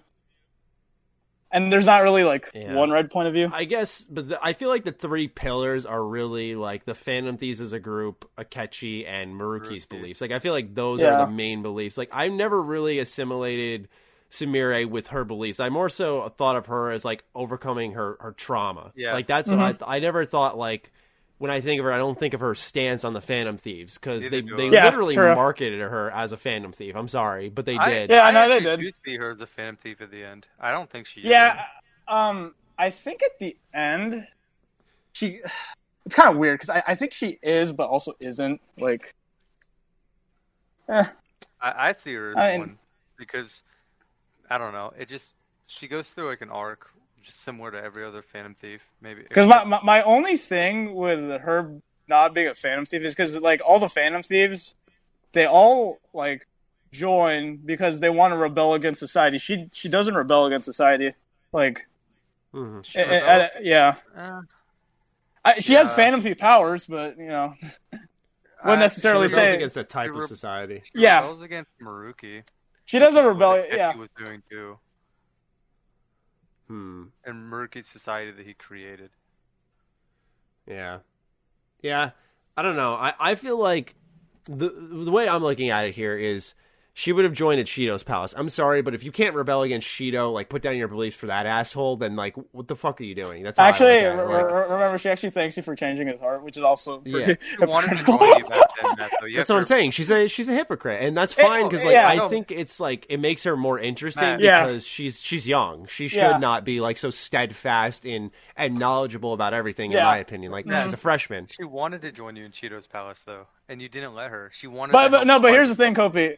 She wants to join to help you out and protect you, not because remember like when she saw you die on the news, she legit thought you died, and it reminded her of when her sister died, and she thought she just lost another important person in her life. So like she wanted to join just to protect you. Okay. Yeah. So when it comes to actual flaws in the game, Revlin, I say this being completely genuine because I've had enough time now to really digest my experience. Like it's really hard to poke a hole in the actual game itself. Like the game itself is just masterful. I'd say maybe Mementos. Yeah, pretty much, Rob. It's just Mementos is just. It makes sense narratively. It's not nearly as bad as it was, and even then it wasn't horrible. But it's still like flashbacks to Tartarus in Persona 3, and the requests, like there are some requests in there that are actually like legitimate. Wow, this could be a really good part of the story. They could have made like instead of making rinse and repeat requests, which actually let me get into that. I don't like how a lot of all confidants, involve like some type of loop of going into Mementos and changing someone's heart. I just feel like it felt predictable. Like I liked in, for example, Persona 4 and 3. It was just about the character. Like I didn't have to go changing hearts. Like I feel like you're always just wondering, okay, when do I go in for the request? And even if it makes sense, because it just feels like you're bailing someone out of their problem and bringing a positive change in their life rather than watching them just truly overcome an issue and move on from it. Like, I guess you could make an argument, of course, like Kawakami. She's literally being blasted by the former parents of these. I want to disagree with this because you gotta remember the whole theme of the game is like having the Phantom Thieves like help those who can't help themselves. And if you do think about it, I think we had this discussion like a couple nights ago. Like I brought up the question: imagine if the metaverse just never exists, how fucked everyone would be. Because some of these problems, a lot of the problems in the game, you can't solve them, or they're almost impossible to solve without metaverse powers. And it kind of sheds like a scary like reality that like a lot of these issues that do like seep into our actual world, like it's kind of scary that it's almost hard to overcome some of these problems. And I do like the request because it also gives you an interesting reason to go into Mementos. And like all the requests, like they're all people that the confidants themselves, like it's almost impossible for them to like figure out like. Yeah, how to work around. I guess does that fall in the writing? Don't make such an impossible scenario. Make it more about the characters themselves, and having them figure it out. Because it seems like Joker helps them find themselves, and then they're like, oh, now I got this immovable rock in front of me, and you're like, okay, into the metaverse I go. I don't know. It felt very rinse repeaty. Not just maybe not have every single request, or not every single confidant have a request. Like, because every confidant having a request, or however many did, it creates like a barrier. Because what I tried to do was I tried to stack Mementos requests on top of each other and go in at once. Because one, it's pretty boring. Like I don't really enjoy Mementos as much, and God forbid I played 5 and saw what it was like before. It's not that fun. 2, it consumes your whole day. And if you don't have the Kawakami perk, which she can give you a massage, you can't do anything at nighttime either. So for a game where you're supposed to like be careful with your time, it sucks that they want you to spend a lot of in mementos when there's so many better options for you, or so much more you can do. And it sucks even more that you get blocked through your confidants that you're spending time with, and you have to go into mementos each time one of them wants you to. And I don't know. I just thought that's a big flaw to me. I really didn't enjoy that.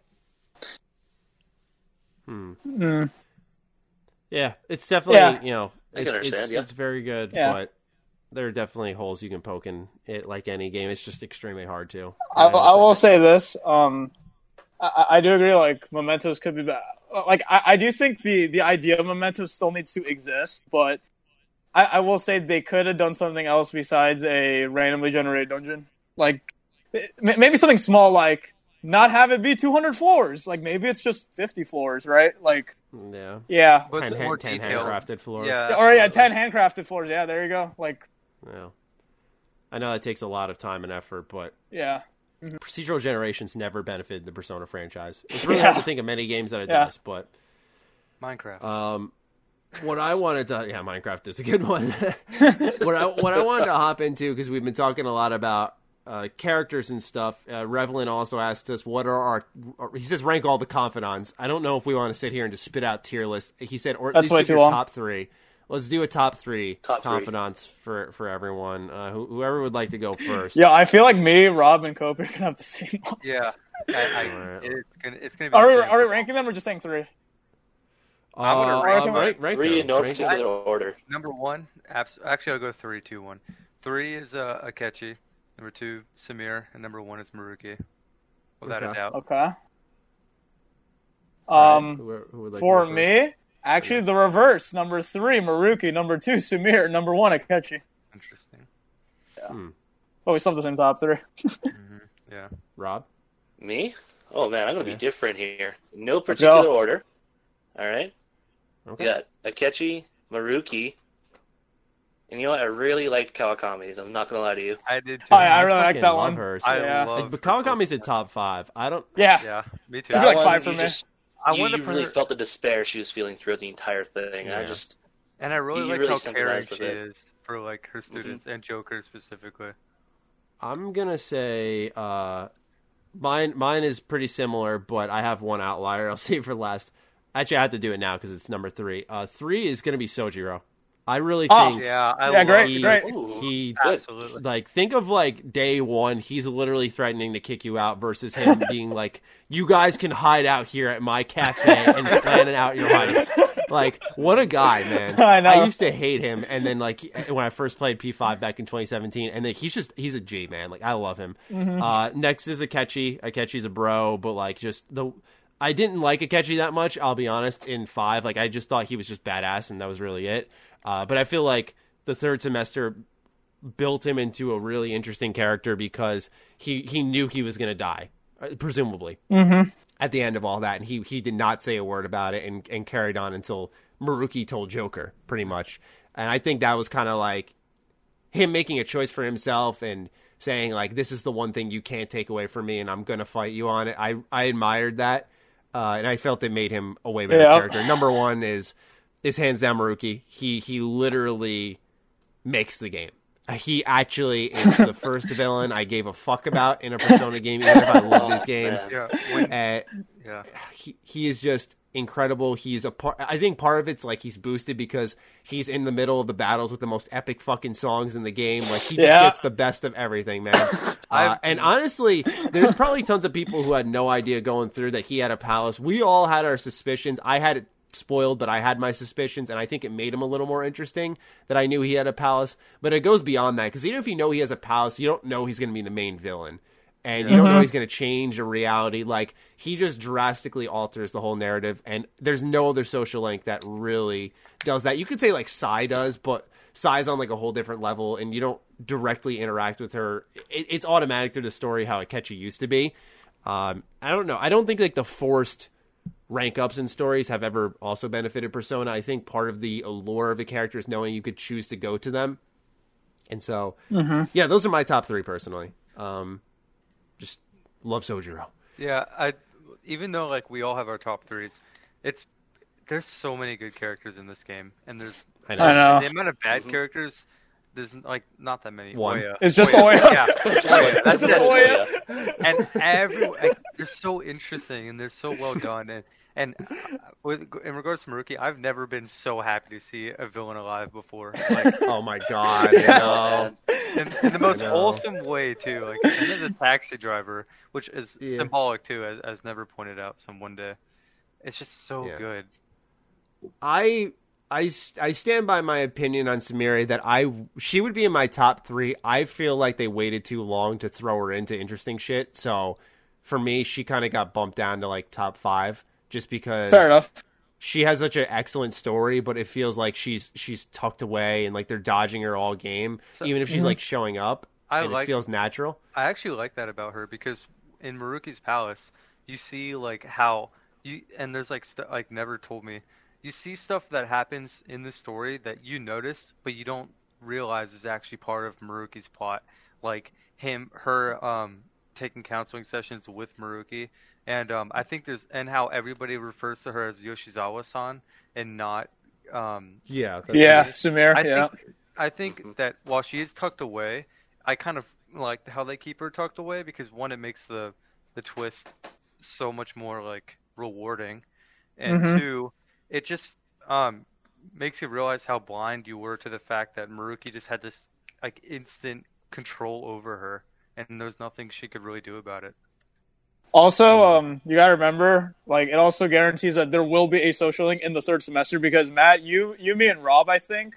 Actually, I don't know about if Rob did all the social links, but you and me completed all the confidants before the 3rd semester. So if she didn't have one, it would have been like nothing to do in the 3rd semester almost on your free time. That's true. That's a fair point. Yeah. That's a fair point. Yeah, she's a pretty major part of all that.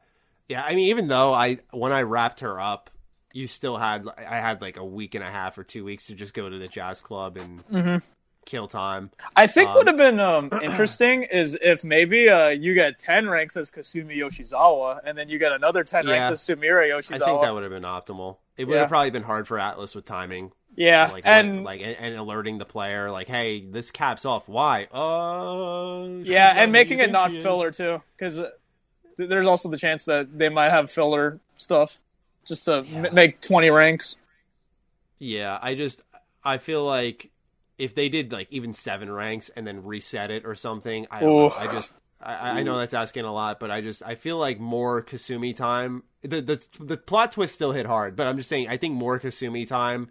Anytime you could have got to like solidify, this is Kasumi. You're loving Kasumi. We're gonna give you good Kasumi. Like this, that makes it so that when you find out it's Sumire, you're like, oh fuck. Like I just feel like that's where and it's like I've said twice now. When it comes to Sumire, like any issues I really have with her aren't with her as a character. It's more so a design decision by Atlas on how they used her that hurt her. In my overall interest. Yeah, so she is an excellent character. She's one of the best in the game. But we've talked a lot about Sumire, and she's closely intertwined with Maruki. We really haven't given like a dedicated discussion to Maruki and why we think he's so special and why he's at the top of our list. So let's get into him a little bit. Where do we start with our new villain in Persona 5 Royal? We think it's Yaldabaoth, but there's someone greater than a god. I think it's Adam Kadmon. I think it's just wild that there's a fucking villain whose motive is, I want to make everyone happy. Just like, what? And you even call him a villain is the first question. No, I don't think so. It's amazing because if you ever do see a villain with that mantra, it's, I want to make everyone happy, but that's impossible, so let's kill everybody.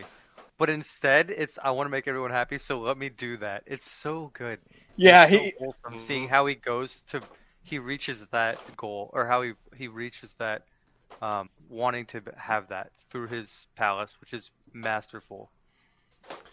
Yeah, it really makes you think, which I think is the sign of a best villain, is, am I doing the right thing? Like, are the Phantom Thieves doing the right thing? I think that's when I was like, Maruki's amazing, because you've literally brought my cause for 120 hours at that point into question now. I have no idea if I was doing the right thing, even if I changed Shido's heart. Like, what an asshole. But like, was I doing the right thing when he can just make everyone's problems go away, essentially? You know, mostly hiding from them. But it's almost like hypocritical of you to say no, because all you're trying to do is fix all these problems, but then he has like an ultimate solution. You're like, nah, we don't want that. But but I think it shows because like the Phantom Thieves go through their own like arc as a group of learning that they can't fix everything, and that humanity itself needs to pick up their slack and fix things for themselves, which is sort of what happens with the Yaldabaoth, right? And the Chalice. So, they want to pass it to the adults after Yaldabaoth. Yeah, so I like that how disagreeing obviously is the canon ending, or not allowing Maruki to do that, because it shows growth within the Phantom Thieves, that they realize that a perfect world can't happen like that. Yeah, and they'd be throwing away like all the pain and suffering and the obstacles they had to overcome throughout the 120-hour journey just for this happiness. Yeah, like Rob said, like it just kill character development in the ending. Like and it's kind of like celebrating, I guess, like humanity in a way, and like part of being human is going through things and becoming stronger because of the things you go through. Wow, that's deep. Yeah, it is. Sad. Like exactly throughout the ending, man. Like throughout the ending there, and like throughout the Final Palace, all I can think of was like that one meme. Like, are we the bad guys? Like, for real though. You know, if you think about it, you're fighting to make sure humanity can feel pain and suffering forever. You really are. Pointed out, if you're everything that you fought to like not happen, or you punished, I guess, like palace leaders, you're fighting for that to actually happen. So everything that happened with Shio and Okumura, like that's stuff that you were allowing to happen by letting Maruki, or by not agreeing with Maruki's. Yeah, and intrinsically, it makes all the other Phantom Thieves, I think, more interesting when they already were. Like seeing Haru hanging out with her dad, and he's like, "Oh, hey, sport," and is that your boyfriend? Which Atlas just needs to chill with that. By the way, I need to throw it out there. I gotta say, Atlas, I don't know if I speak for everyone. You guys can say what you want. I don't get more interested in a character when they hit you with the, "Is that your boyfriend?" I'm like, no, I just fucking showed up, dude. Like, what the fuck? Like, to be fair, it's a dad thing. I imagine every that's a thing that dad game does. Thing. Like, that happens with every female character. And the only time it's like allowable is when you're with Makoto, because it's actually part of her social link. Yeah, exactly, man. It just I can't stand that sometimes, man. But seeing Haru hang out with her dad, Futaba with her mom, just Ryuji like not with a busted leg, like talking about going to college and stuff. You're seeing that underneath all their big talk and all the things that they've spent the whole game doing, that they still wish things were not the way they were, that life would be better if none of this actually happened, and that they gladly indulged in that, even while Joker didn't. They all gladly indulged in that. And that moment when you're going from like January 1st to the 9th, waking everyone up, and then going to Maruki's palace, like is I think the best stretch of the game, because that builds everyone. It defines your next cause, and it sets the course for the best stretch of the whole series, maybe, and the whole game for sure. Yeah. And I just think it's ultra powerful.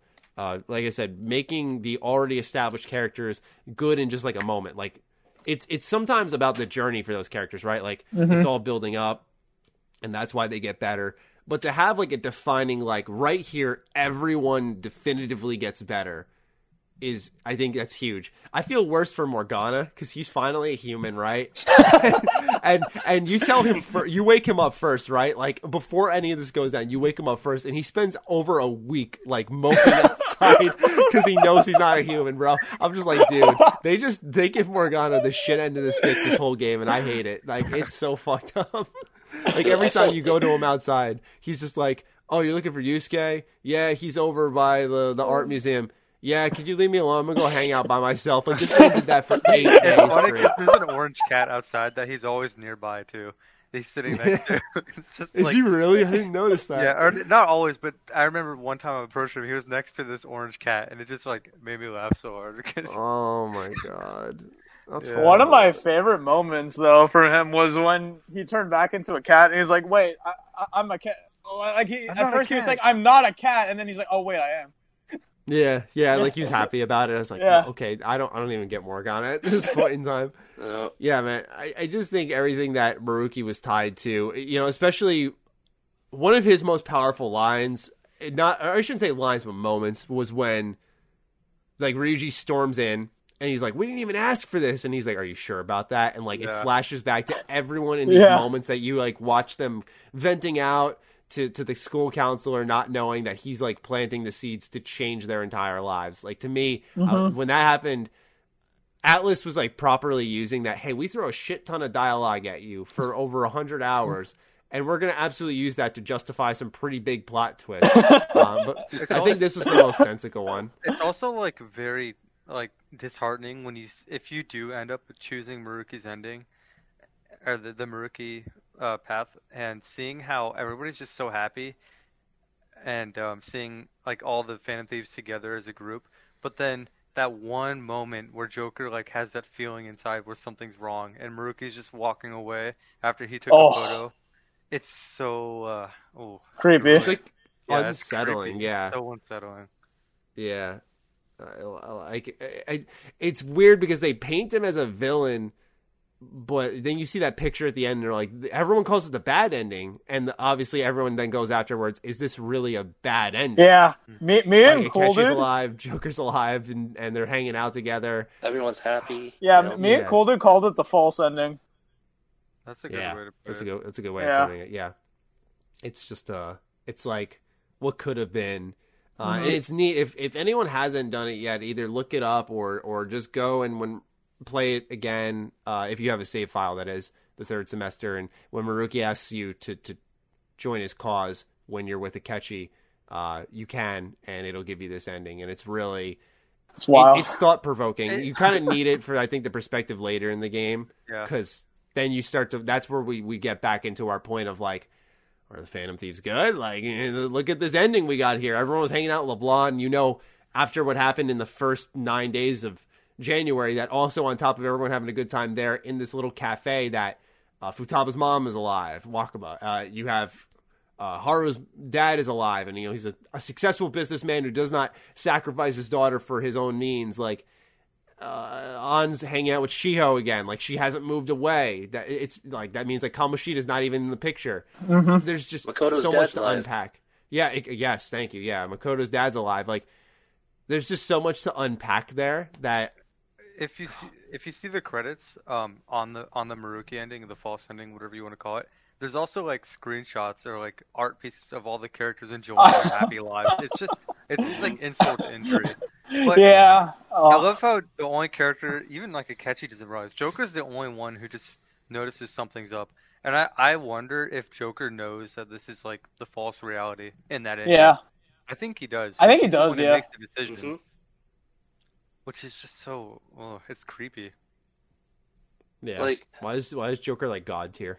Yeah. Is the real question. This is gonna be the next villain. I guess you can call it like the good ending, and then like the true ending is like Yeah, it's just really hard to put like a name to it all. I just say the Maruki ending. The sellout ending. Yeah. The what ending? Joker takes a sponsorship offer. Do you guys want to get into Persona 6 stuff? Do we have anything else to say about Royal? Have you guys seen the ending where you missed the deadline for the palace? No. Which one? Maruki's Palace? For Maruki's Palace. No. It is fucking creepy. What happens is you go to sleep. Actually, you all gather in the attic, and you're like, shit, the deadline's happening soon. What do we do? And then they all disband because they don't know what to do. And then Joker goes to sleep. He wakes up in Maruki's office, and basically says, so you can't make a decision. And the Azathoth tentacles come out and grab Joker and Joker basically goes to sleep forever in his room. And there's like spider webs and cobwebs everywhere. And I guess the idea was, since Joker like can't make a decision on whether to accept or deny this reality, like he's just gonna put him in eternal sleep. Damn. So he doesn't have to make a decision. I think in his words it was, you don't have to suffer the pain of not being able to make a decision. It was something like that. What the hell? Wow. Yeah. Because I guess making a decision. Asshole. Yeah. Because I guess like making the decision he thought was very painful for Joker because he's conflicted. So he just decided to put him in. And also, you see the butterfly, you know, the Lavenza butterfly. Like you just see it trying to reach Joker, but then it just fades out as it's reaching him because Lavenza can't do anything anymore because it's February 4th and that's when the actualization like fully happens. Also, like that kind of ending kind of does make Maruki look kind of bad or evil because I think it's less about helping Joker in that sense and more about tying up a loose end because he knows he's not going to change Joker's beliefs or make him believe in him at that point. So he just gets rid of him without killing him to make him look better or whatever. It's really sad. Now, I will say this, though. I think Joker is dreaming of nice stuff, though. It's not a nightmare. If it makes you feel any better. Hopefully he's dreaming of Kasumi. Yeah. Yeah. Yeah. Knowing him, probably. Knowing Atlas, definitely. All right. Do we want to wrap this up with some Persona 6 stuff? Sure. All right. So we got some questions from Revlin and Dow. We'll start off with a combo attack here from Revlin and Dow, actually, because they both ask similar questions. Revlin's was, what is a setting you would like to see in Persona 6? And what do you think it would possibly be released and teased? And then Dow asks us, do you think Persona 6 could be set outside of Japan, or is that too much of the series' identity? And also, when do you think we'll get Persona 6? So where is it going to be? Are they going to step out of their comfort zone? And also, when will it be released / teased? We'll say this much. There was a rumor that did surface recently with no evidence backing it up, just circumstantial, really, that it would be Persona 6 would be teased at this coming New Game Plus Expo in June 23rd, I believe it was, because Sega will be there, Atlas will be there, Koei Tecmo will be there. I think the logical prediction is that you'll see Scramble English release announcement there. But anyway, 6, where would you guys like to see it for starters? Still in Japan. Yeah, it's got to be. It'll probably be in Japan, their but identity. I would not mind if it was in America or anything like that. One day. I don't know. I don't know. Just because, like, it's not even like a Japanese flair thing. Like, you don't have something like Akihabara in America. Like, you don't have that type of stuff. And even when they did it with Persona 4, they decided, like, let's do something more quiet. No big city life. Like, they still managed to make this fictional city really interesting. Or I shouldn't say city, town. Yeah. Really interesting. And I like that. Like, little things like going for a ride on your motorbike or your scooter. And, like, going for long rides would build up your guts, but also, like, you'd be able to explore more. I feel like, yeah, it's actually pretty cool. I forgot you haven't seen that yet. But I feel like they're flexible with their location. I feel like they should keep it in Japan. I don't see any good reason as to getting rid of that. I think that's a big part of the draw. Like, it's hit. Yeah. The way I look at it, you set it in the heart of Japan, and it had its most successful release. Why would you suddenly be like, let's go to America? Let's go to Germany. Like, what? No. Also, like, another thing too, like, these games are built for the Japanese audience, not for the Western audience. The Western audience is like a secondary thing, right? That's true. So why would you... Unless we overtake them. Which I doubt we would. Pardon? Yeah, I was saying unless we overtook them, which I doubt we would. But I feel like we did because Royal was more successful in the West than Japan. Yeah, Japan, it sold around... Or now I'm thinking of Scramble. I apologize. I actually don't know Royal's sales numbers, but I know Royal delivered below expectations for Sega. But that's the thing. Below expectations is such a weird statement in games because EA said that Battlefront 2 delivered below expectations. You guys know how much that sold? Like 13 million or something like that? It was like 9 million when they said that. Oh, wait. No, but still, it's like, think of 9 million times 60. Like, give me a goddamn break. That's you did not lose anything out on that game. Yeah, for I sure. think it's probably like the profit window and like maybe what they owe to shareholders, or even maybe Disney had their like they wanted a quarterly certain amount of reports and whatnot. money. Yeah, that's possible. But I think more so that with all of their other live service stuff, I'm sure EA was just fine with the game maybe not reaching expectations. And so that absolutely. just to tie that into like what Sega said, I don't lose my mind when they say a game doesn't reach expectations, because I know sometimes the expectation bar gets raised and raised and raised to the point where it's like you'll never reach those expectations. So that it gives you this semblance of like under delivering, and then people work harder. I don't know. That's just my thought behind it. If we do have like a Japanese setting, do you guys still want it to be in high school? Would you want maybe college? College. College would like add a whole another layer of issues to everything. Yeah. I feel like they might have covered a lot of high school issues with 3, 4, and 5, so it wouldn't be bad to go back to a college setting. I just feel like it would fit in the sense of like the idea with college is that you all come to a place together with your group and then you all disperse. In the case of, actually I don't want to say it, never mind. But just like it would make sense if like you not even, you don't have to be like a transfer student, some like plot convenience like you would in high school. Like for college or university, like people travel all over for that stuff. So you could go to wherever you wanted for that college and then have everyone synchronize. That unlocks like 21 plus style social events. Like you go to the bar with Oya, but they're always like, hey, give them water and shit. It's like, it'd just be cool if like a social link involved you having a drink, or there was like a beer drinking game, mini game kind of thing. Like that type of shit that comes to mind immediately. There's a lot of stuff they could explore.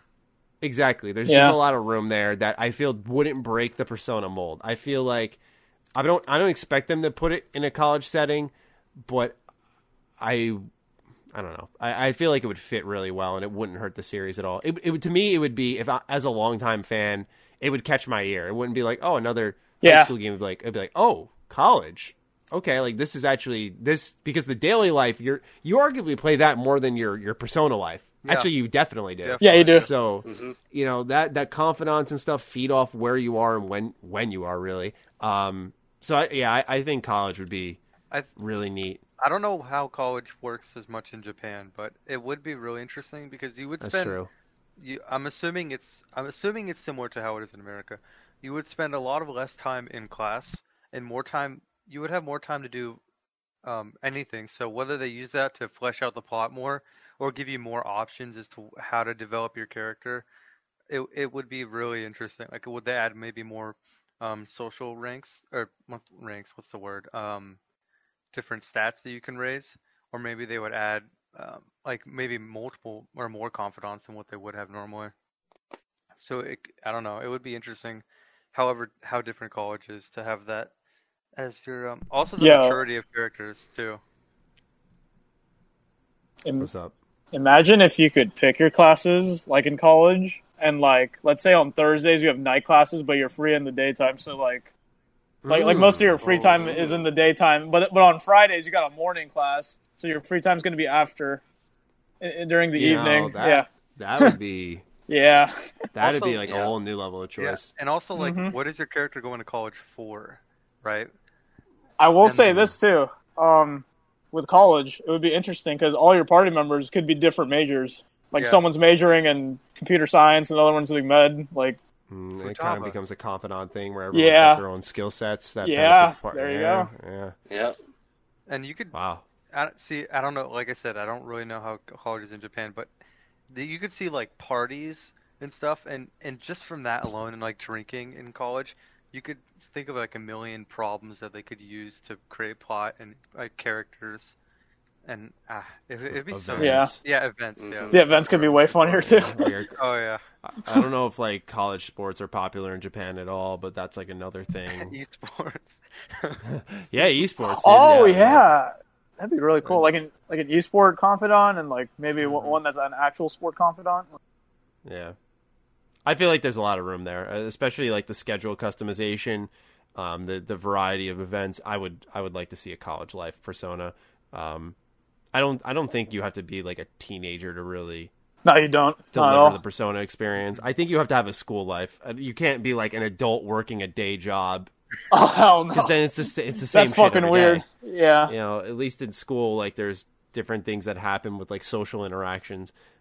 Where work, you're always going to the same place. So yeah, I think we're on the right track there. When do you guys think we'll see it? If not at this New Game Plus Expo? I think if it does come out, it would be around early next generation for consoles, and I don't know when it would be teased. You guys might have a better idea for that than I do. I think it'll be teased whenever they do another Persona concert. Oh, like music. Yeah, because basically what happens is Atlus, Sega, they host these concerts in Japan, and they're actually pretty fucking big. It's like a stadium full of people. It's insane. Yeah, I saw one on YouTube. It was really it's basically a concert with just Persona music, and it's really cool.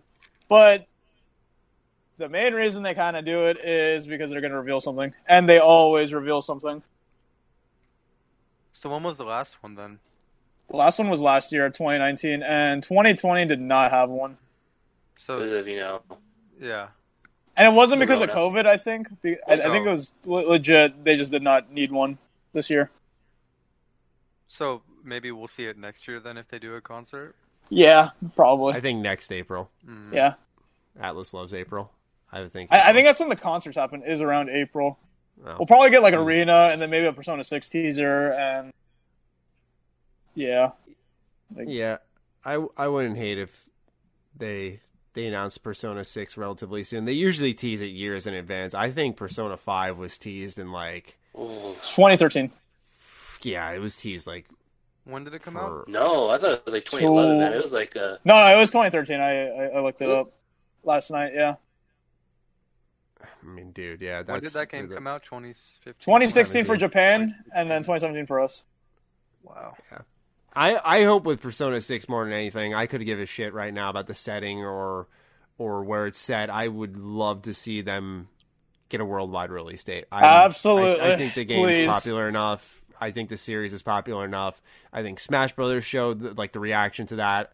I think the success of the mainline.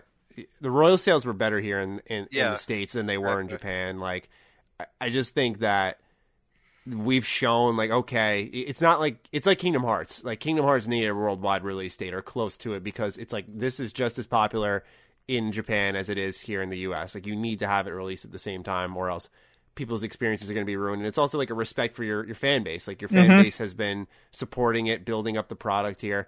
I think they do need to work on that. I know Atlus has said they are. Like, they want to get to that.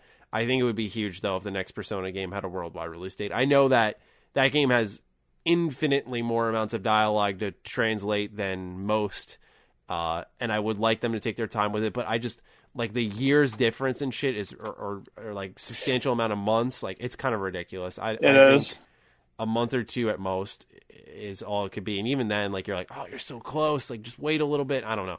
I think they need to nail down the worldwide release dates before anything. It must be hard to avoid spoilers, too. Yeah, Royal spoilers were out for 6 months, I think, or 5 months. Yeah, exactly, man. And like, you just have to, especially because like these are long games. It's not like you get the game and you're like, that's it, no spoilers exist. Like you still, like, these games are investments. So, like, for me, I had my spoiler tags set on my Twitter account to make sure I didn't bump into anything for like 2 months. Really, when you think about it. It's just like I feel like they need to be more conscious of that for the experience, but also just because of the fan base. All right, boys. I think that wraps it up. Yeah, unless there's more. Yeah, I think we're good.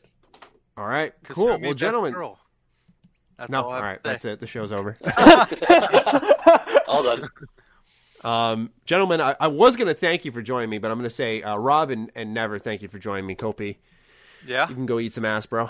All right, that's what you just did was not right there.